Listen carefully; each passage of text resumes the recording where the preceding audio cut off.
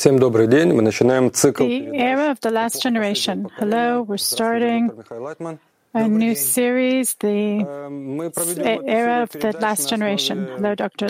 Michael Leitman.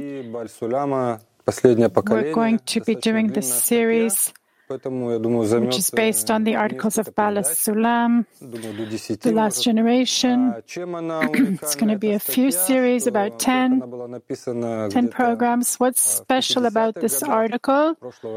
First of all, it was written in the 50s of the previous century. To the extent that I understand, correct me if I'm wrong, it was written by Bala Sulam, but he didn't publish it.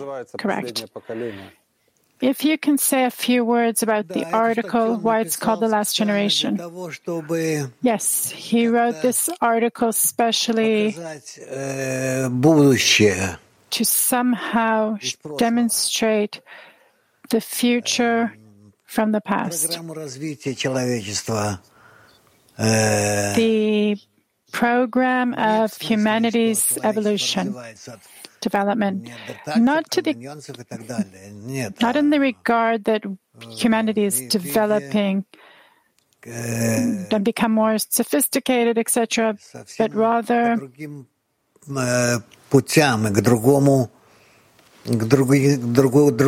completely other ways, other goals. Так что, надо читать статью и обсуждать ее. We have to read the article and we'll verify it. Последнее поколение, он имеется. What is actually the last generation? Последнее поколение. The last generation, the intention is that it's the generation that has to still choose what they exist for. The point of creation, the goal of creation. Why are we developing? Toward what? What's pulling us forward? Это, в принципе, интересует Бала Сулама показать, что мы. And this is actually what Bala Sulam is interested in, to demonstrate that we need to attain a state where all of us together will think about the last generation, which actually we're building right now. If I understand correctly, he wrote how the spiritual rules are implemented at all levels, yes. And in principle, Bala Sulam he spoke about the future. What is a prophet? A prophet is a person who has a connection with the upper force, with the Creator, with the system of worlds.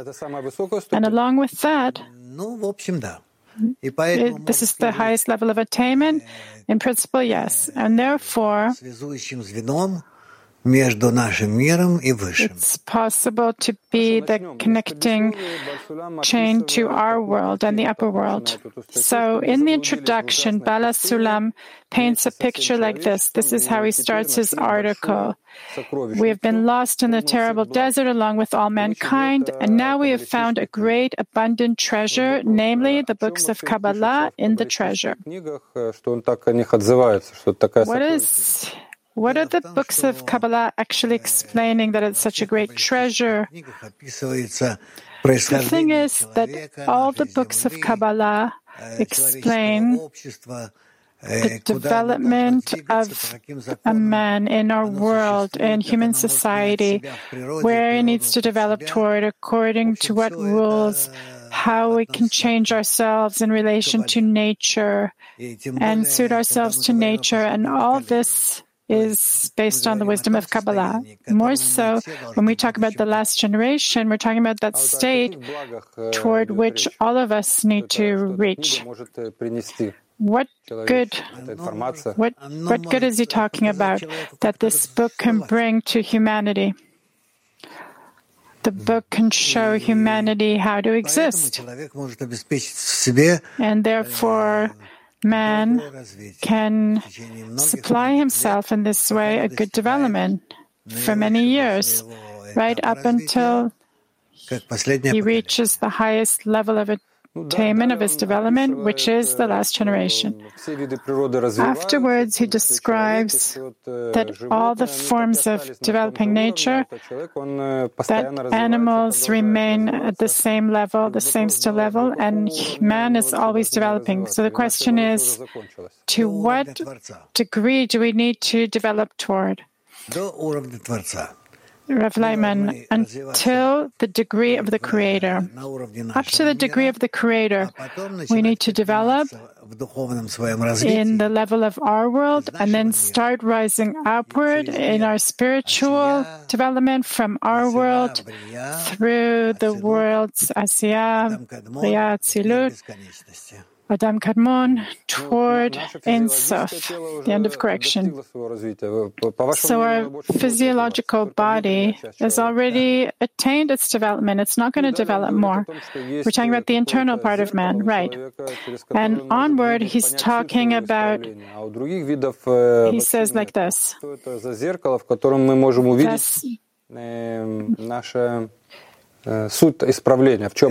says that a man has some kind of mirror to see his development and other creatures don't.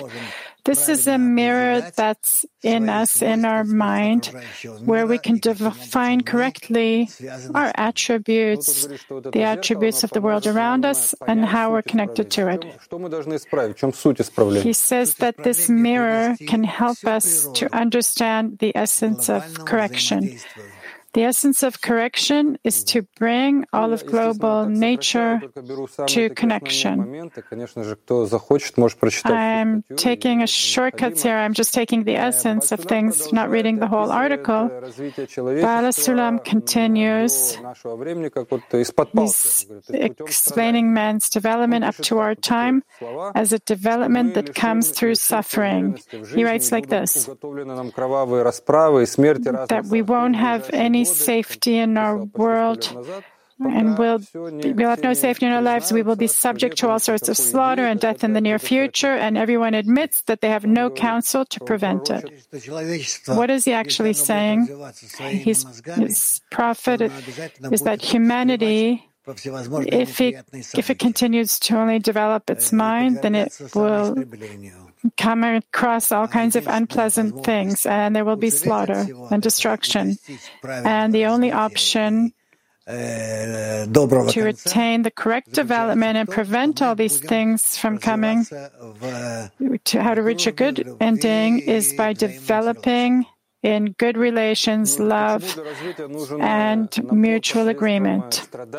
Why, for the development, do we need to go through bloodshed and suffering? The Creator couldn't come up with something better, Rav Lyman, to bring a person to a state where he, from his willingly, will want to organize our lives and transfer it to a place of balance, meaning nature is obligated to bring us to a state of desperation, yes, in a natural way. Meaning without that, man can't change anything. Rav Lyman, without that, a person can't change anything at all. He has to be forced. Have we reached that state already? Rav Lyman, according to what the wisdom of Kabbalah says, we've reached a state where we can take the leadership of nature into our hands and raise ourselves to the level of the good, the world of abundance, eternity. Onward, he writes, he gives an example. Imagine, for example, that some historic book were to be found today that depicts the last generations 10,000 years from now for you, the wisdom of states, etc., describing the behavior of individuals in society at the end of days. And the question is, Baal HaSulam is talking about the books of Kabbalah. Of course, the books of Kabbalah.